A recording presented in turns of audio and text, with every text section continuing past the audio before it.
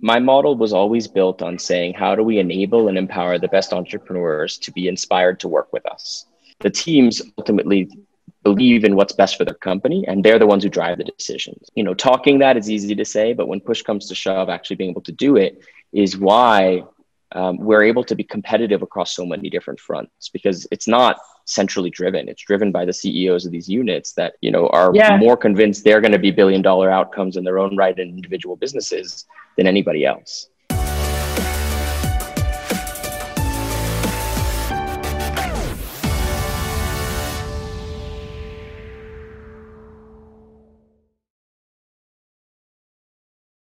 Satyan, very excited to be talking to you. And why I'm excited? Because we all in the country know about Times of India, Times Internet. But for everyone watching this, I want to talk about some of the numbers that we pulled in.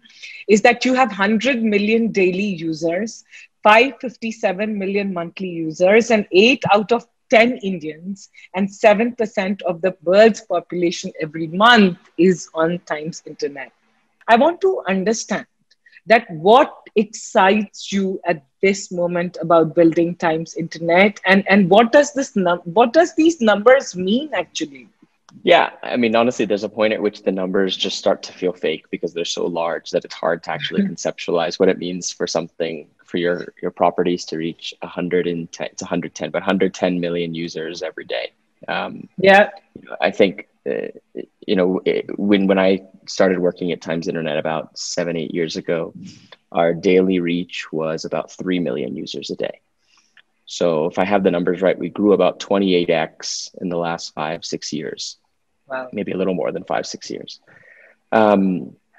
What it means for us, though, which is I think what really motivates us every day, is that our responsibility to customers is more than it's ever been before. I mean, earlier we were building for a much smaller segment of the world and of India. Today, almost 500 million people in India use our properties each month. And so, most Indian companies haven't been able to reach that scale. And that scale is really reserved for the global players that have very strong positions in India, like Google and Facebook. And so the bar is just really high because, for us to be relevant to that many people, we have to operate at that level of quality, scale and technical capability. Today, I think we have 6,000 employees across Times Internet, more than 1,000 pure product and technology engineers. And unlike a lot of big companies where that's where they'll have thousands of engineers, but they'll have dozens of engineers working on very small problems because they can really focus it. Because we operate so many different platforms, the teams that drive our businesses oftentimes are very much in the front lines of making changes and product experiences that directly affect millions of people every day. And so while we're one big company in some sense with so many people, the way we operate is so federated out that our business teams really are at the cusp of driving huge change in very small, most of our teams, I think our average team size is maybe 100 or 200 people. And so the teams on those businesses are still affecting millions and millions of people every day. And so the responsibility we take, I think, is probably the biggest thing for us, because at this scale, the stakes are high. I want to quote something that you said, and this is your quote, where you said, Times Internet is a bottoms-up operation built by entrepreneurs. Yeah. In many ways, the digital footprint that you have built with Times Internet is not limited to getting Times of India online and ET online, the print business online, but the gamut is so different and widespread. How do you build this multi-level entrepreneurial initiative? I mean, that's actually the best part of the job, is that, when I took over, I came in with a very clear view that no single org structure can do all the different things we wanted to do. I mean, having the same team try to build real estate classifieds like Magicbricks, and then personal finance like ET Money, and then music like Ghana, and video, all these different things, they each are huge, enormous opportunities on their own rights with very complex and very specific challenges. And so my attitude from the very beginning was that I have no competence to be able to do this on my own, and nor should any individual really have that. And so the only way we could work is if we could really attract and motivate the best entrepreneurs to want to work with us. So in the last 7-8 years, we've acquired almost 15 companies. Yeah. And of the 15 companies we've acquired, I think 13 of those founders are still working with us today. Wow. And for me, that's a real hallmark of our success more than anything, that we've been able to both attract and inspire and motivate entrepreneurial talent to participate with us. Because that's really, honestly, most companies they talk a lot of game about being very entrepreneurial and intrapreneurs and blah, blah, blah, blah, blah. Most of it is BS. I mean, the truth is, we know companies want to be that way, but when push comes to shove, how much will they Yeah. actually empower teams to make decisions and really run with a degree of chaos that most big companies aren't used to? And I think I've been very fortunate that I was able to architect Times Internet with that kind of an attitude, where there are times when we'll have business units that are competing with each other. And there'll be times when we have business units that, are pursuing a strategy that we didn't even think was going to be where they started, because the teams ultimately believe in what's best for their company, and they're the ones who drive the decisions. And that, I think, talking that is easy to say, but when push comes to shove, actually being able to do it is why we're able to be competitive across so many different fronts, because it's not centrally driven. It's driven by the CEOs of these units that, are Yeah. more convinced they're going to be billion-dollar outcomes in their own right in individual businesses than anybody else. What Yeah. are some of the new things that you want, and why do you do this? And how do you do this? Look, my model was always built on saying, how do we enable and empower the best entrepreneurs to be inspired to work with us? Most companies have a fundamental struggle with that for two reasons. One is the way their power is structured. It's so centralized that ultimately everyone else is kind of like a middle manager. And two is economically, the incentives for being a rock star that you get a little bit more than you might have otherwise. Yeah. And so those things fundamentally disincentivize entrepreneurs from wanting to work with big companies usually. So we've been trying at least to flip that model. So one is, technically me and Gautam Sinha, the CEO of Times Internet, we have like 30, 40 people reporting into us, which in any traditional corporate logic will say that's terrible business strategy, because you should have no more than like 7 people reporting in or something like that. But it was really important for us because rather than create additional layers of management amongst our business teams, we wanted our CEOs of business teams to feel like they're reporting to effectively a board or their key stakeholders, and not to, a bunch of layers in the middle. Economically, one of the big things we've done from the very beginnings in many of our business units, teams actually hold equity in their business. Whether it be shadow equity or real equity, these are all structural things that are different. But if you ask me, my personal definition of success will be if we have, the top 50, 100 people of the company earning tens of crores of earnings in the outcome, or millions of dollars of outcome. And that for me has actually been one of my driving factors, is that the people who create a lot of value should absolutely share in it. And again, a lot of companies say this, but when they actually talk about it, the amount of change is incremental. Whereas to me, the people who are running our businesses shouldn't even care about their salary, because the opportunity they have on the back of building something really successful, just from an emotional satisfaction perspective, to build a really successful business and be really in charge of it, that should be the motivating factor. And second, on top of that, is if you're really successful, you should make a lot of money doing it. And that's at least how we've been structuring. Just one example I'll give you. The CEO of one of our businesses, and I don't want to call him out, so I'm not going to tell you a specific name. I harassed him for months to join, and eventually he left and left some other company, and he joined us. And he was at a startup and things like that. And he came in, and I said, "You come in and you just build this new vertical, and I don't even know what it means. I don't even understand the space. You figure it out, come up with a plan, and tell me, and then you go build it." And he comes and he joins. And 2 days later, he comes up to me in like a little bit of a panic, and he goes, "Satyam, what's my title?" I was like, "Shoot, I don't know." So we both went over to HR and we said, "Hey, what's his title?" Because neither of us even knew what his title was in the company. And that to me is actually, it's a funny joke, but it's actually reflective of the reality for us, that I don't really want people who are in the company for their stature and for how many people are reporting in and what their title is. And then their title gets fakely elevated. And like, that's all BS. It's not relevant.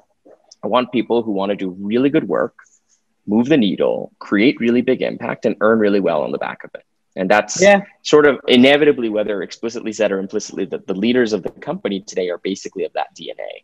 And so, that's what enables us to be competitive. You've been able to diversify the revenue. And I want to talk about this because today the world is talking about the diversification of revenue and through the different platforms that you've created. Tell us about how you've been able to, how you've thought about it, and what are you doing in that direction? Right. So, obviously the group's heritage has been very strong on news, and news was kind of the core of the footprint of Times Internet when I took over. Um, but at least for me, it was very clear that for us to be, our mandate was not to be the biggest news company in India. Our mandate was to be the most relevant digital consumer platform in India. And if we limited it to news, we would really be limiting the opportunity. So since then, we broadly have four verticals of the company today, and they're verticals with sub verticals, but whatever. Broadly, it's news, entertainment, marketplace, and fintech. And so the news business, you'll largely understand, although there's more to it than maybe what meets the eye, but we're very, very strong in that category. Entertainment has been the fastest growing one in the last 5-6 years, with Ghana and MX Player becoming market leaders in their respective categories. Marketplace is probably the part that most traditional media companies don't normally think about as a natural extension for them, but where it's been important for us. And we think it's actually really critical. Magicbricks is a very strong, profitable real estate classifieds play. But then there's a number of new businesses that are all growing between 2 and 6x a year, whether it be Dine Out and food tech, Grade Up and ed tech, ET Money, and that's in the fintech vertical. But there's a couple others, but they're relatively earlier stage, but they're growing very fast. And for us, that's part of our diversification, is to build up strong transactional businesses alongside the media ones. And then in the fintech category, ET Money has been our main play here. Yeah. It's now the largest distributor of mutual funds online in India, and really thinking a lot more about consumer finance and wealth and what that means as a customer. But you'll see us probably do more on that sense, that side as well. I can't have this conversation with you right now in this country without talking about the whole Atmanirbhar. Tell us about the initiatives, because at the end of the day, Times of India, Times Internet, and the platforms you're building are indigenous Indian products. We've obviously been very strong believers in the Make in India strategy, rather than necessarily sort of support, seeing global sort of platforms take over the country that way. TikTok is a pretty precedented thing. It's not really just TikTok. It was all Chinese sort of operated companies that were having a pretty deep penetration in India.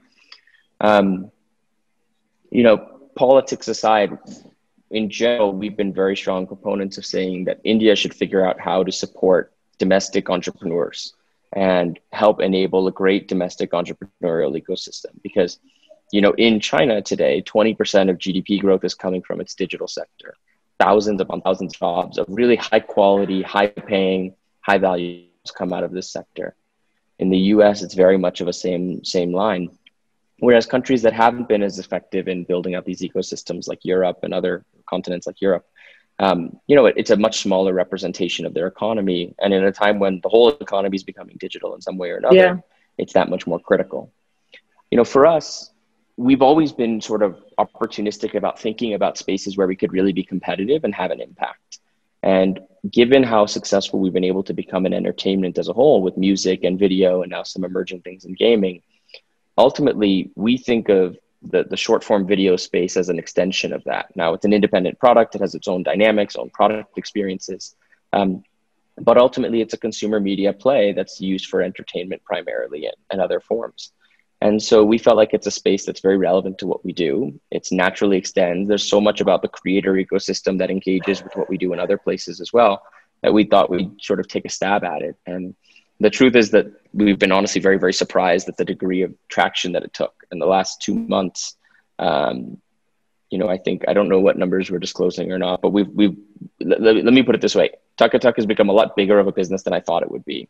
And its consumption relative to even Ghana and MX is substantial. And those are many-year-old platforms. And so I do think it's something that we'll continue to invest pretty aggressively behind, because we think that it's ultimately a technology solution, which is where we're pretty strong. And it's the interface between media and technology, which is kind of our home turf. And so that's going to be something we focus on. But in general, look, we always think about spaces pretty dispassionately. We're not about saying we have to do something because we love it. We think about, is the space compelling? Does it add customers? And can we be competitive in it? And if so, then we'll take a stab. And if something's working, we'll double down and drill down. And if it's not, we won't. And I think we have to be there's so many opportunities for us to pursue from time to time that we have to be a little bit dispassionate and thoughtful about which ones make sense. In sports, you have CricBuzz, Lifestyle, India Times, Men XP, IB1, Music Ghana, we do MX Player, and ET Money, Magic Bricks, Education Grade Up, Food Dine Out. What are some of the strategies that you're thinking as you're building these into specialist products in their fields? There's at least 2 or 3 of the companies that we acquired where in the term sheet, we actually wrote in the term sheet, you're not allowed to move into our office. And it's a very weird thing to put in a term sheet, but it's actually very reflective of how we think about things. When we acquire companies, we are looking at harnessing and amplifying the spirit of the team that's built it, not us. I mean, the best example, one of the examples I can give you is CricBuzz. Okay, it's based in Bangalore. The founders were 3 Infosys founders who run the company today and started it from zero, built an incredible business. And fortunately, they felt like, for us, I guess, they felt like there was opportunity in working together with us. But they were very clear when the acquisition happened. They were like, look, we don't want to be locked in, 2-year maximum. We had all sorts of negotiations, and they agreed. It's now been 6 years, I think, since the deals happened, and they're still there. And the reason for that is 2 things. One is that, I think there is a lot of an expectation that if Times is acquiring your company, they're going to gobble it up and screw it up and make it like some big corporate, this, that. And actually, that's my biggest fear, to be very honest, is that we loved CricBuzz for what they built and for the founders and for their vision of the company. And the truth is they are going to know what's best for CricBuzz far better than I will, given that they built it. And so they didn't move their offices. They still walk to their offices every day to go to work. Their team is exactly what they wanted it to be. We check in from time to time and ask them if there's things we can do to help them. And we've hopefully tried to amplify them and their brand by leveraging the media and resources that we have. But we really don't want to get in their hair because usually we'll mess it up if we get too involved. And so it's just a weird attitude. Just, by the way, Yashmin just sent me a list of all the properties we run so that I don't forget anything.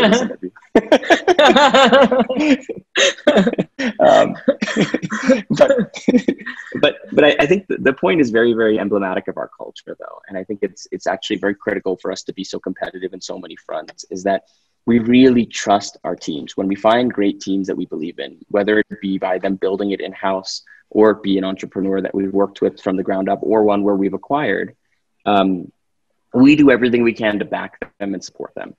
Beyond that, we don't really want to get in their hair because usually there's a lot of corporate overhang that'll mess them up more than support them. And at least that attitude, I think, has enabled us to sort of be competitive in so many different spaces. You talked about something very important, that when you take decisions, you take it dispassionately. But you, I would say, are an entrepreneur within your Times group, and you're building Times Internet in a very passionate way. How do you do that? And what are some of the strategies which you have deployed or you have worked on, which you think is working? Because at the end of the day, the numbers speak for itself. The core thing for us is that I've been very fortunate to have a lot of space to build Times Internet very, very differently from what most companies would build sort of their digital arms to look like. And, I think that's usually the biggest blockage, is that there's a lot of historical overhangs on how companies are meant to be run that usually get superimposed onto digital businesses in other large corporate houses, or even when corporate houses invest into companies. And I think it's actually just it's a very fundamentally hard problem. And the truth is not that one culture is better than another. It's just that different cultures fit different companies.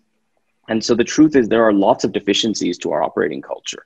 We are not as mature and process-oriented and as institutional as I'd probably like us to be. We are very people dependent. We depend on the people who run our businesses. And if they leave tomorrow, we're in a really hard spot. But we know that. And so we build around that, and we try to make our teams feel as emotionally and financially aligned to the outcome as we can. And we consciously make that trade-off between institutionalism and entrepreneurialism for the stage of where the company is. And some are a little bit in different stages where you may look at it differently.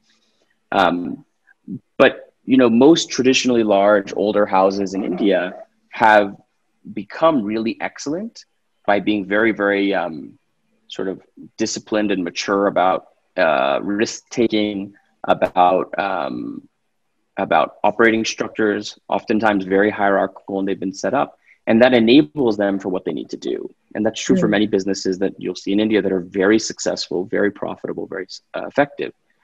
I think it has to do more with sort of the stage of the age of the company and sort of the stage of its position. We feel like our situation is so dynamic where a business may need to completely change its targets and goals in 6 months or 12 months because the ecosystem is so evolving. And so structures that are very institutional ultimately provide a lot of predictability and risk management, but not a lot of flexibility. And so we optimize for a different goal, which is to have teams that are super nimble. I'll give you an example. Okay, Dine Out. We bought Dine Out thinking to build it as sort of the Open Table of India. It's a table booking service, right? And it's really strong for that.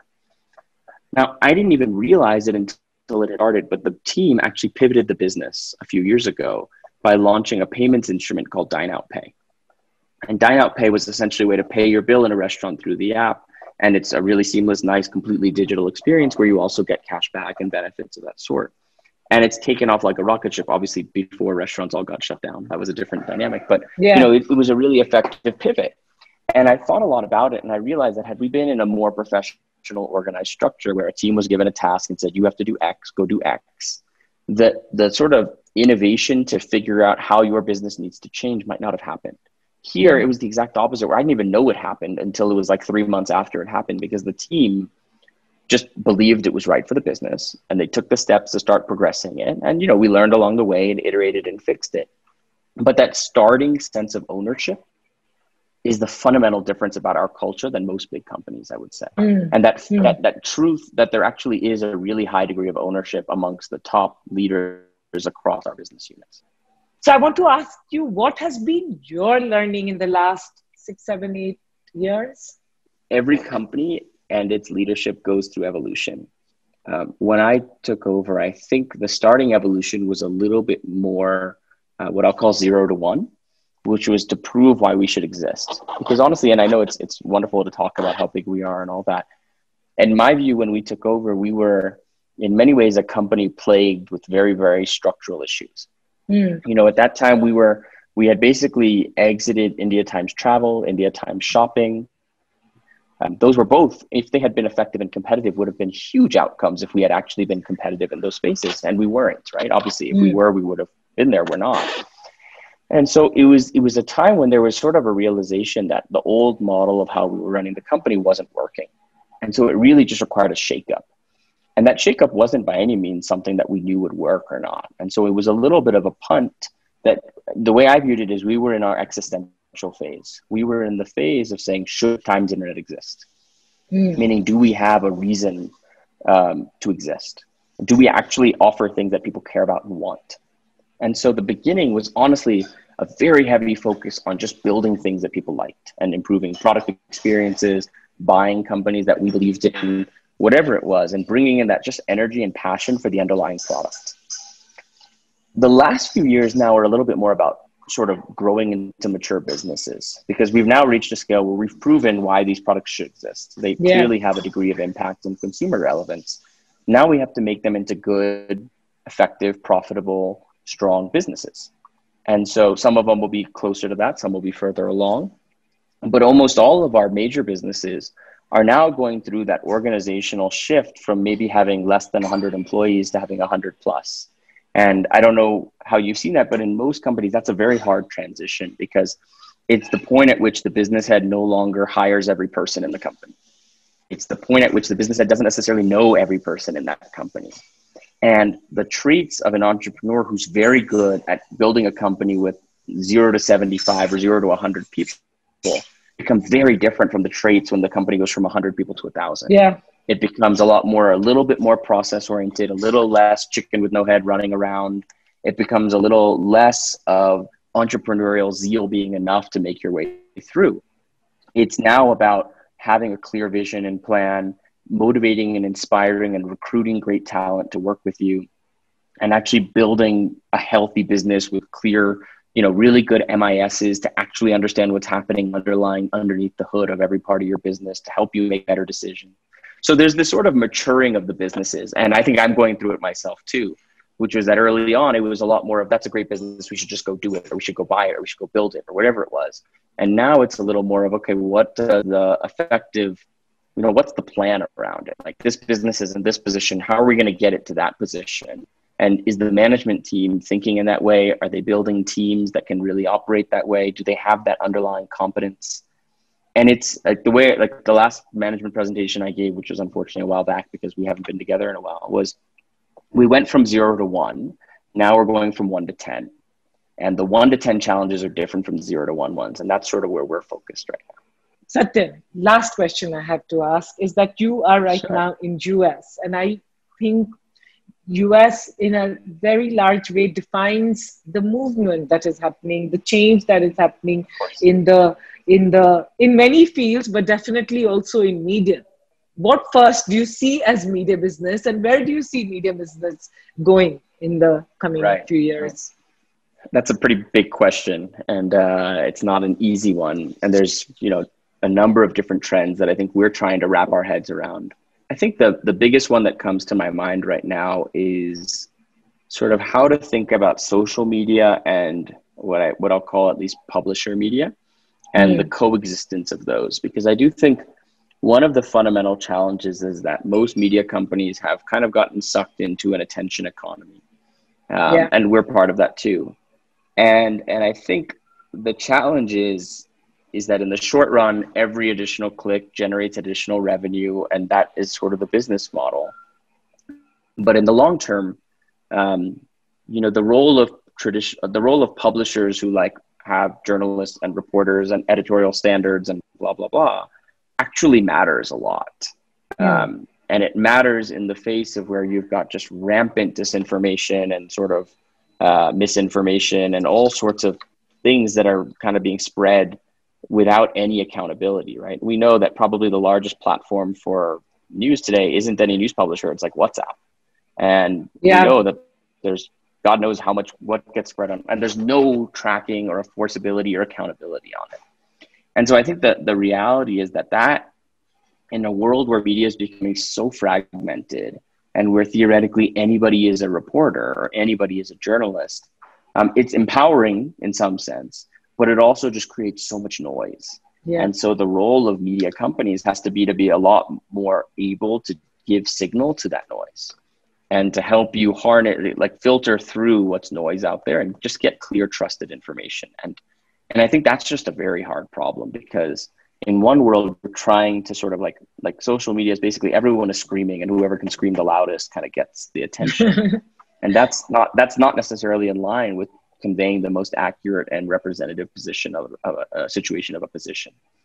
And so, I think the biggest challenge and trend in media, or at least in news media, is thinking about how do you remain and continue to invest into being a trusted, sort of high quality journalistic outfit, while recognizing that the way the media ecosystem is going, that more and more attention, and if you're in that attention economy, which traditional media had been in, is ultimately skewing towards social and sort of entertainment content where, competing for eyeballs is kind of a race to the bottom.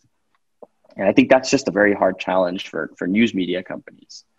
Otherwise, the other trend I would say that I think that is interesting, which is almost the opposite, is that I think because media is getting so fragmented, there's a role for very large premium publishers, but then there's an increasing power of the platforms themselves and the platforms that enable people to express and be communicative.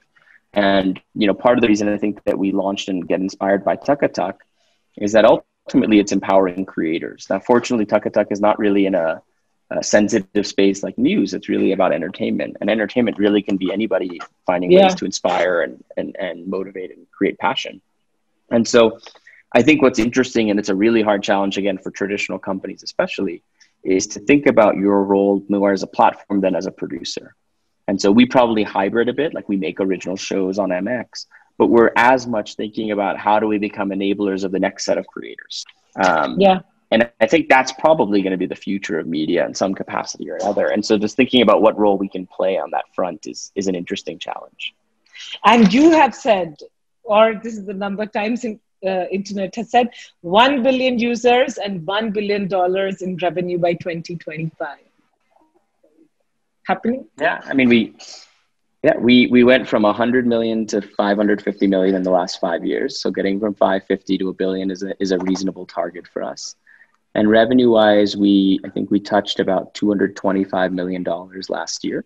Wow. But if we continue at the growth rate that we're targeting going forward, a billion is not a crazy number for us to chase in the next few years. And so it's really now for us about focusing and executing really well and not getting too excited by the attention as much as really focusing on building really well, getting our unit economics to a point where they become sustainable and getting to the point where profitability actually isn't just something we talk about, but something that happens. But more than anything, it's always just keeping the consumer first and thinking about what we can do to serve the customer right. Because the moment we lose sight of that, I think the market is just so hyper competitive that if you don't put the consumer first, you're always at risk. And I think that's always the thing that's driving us.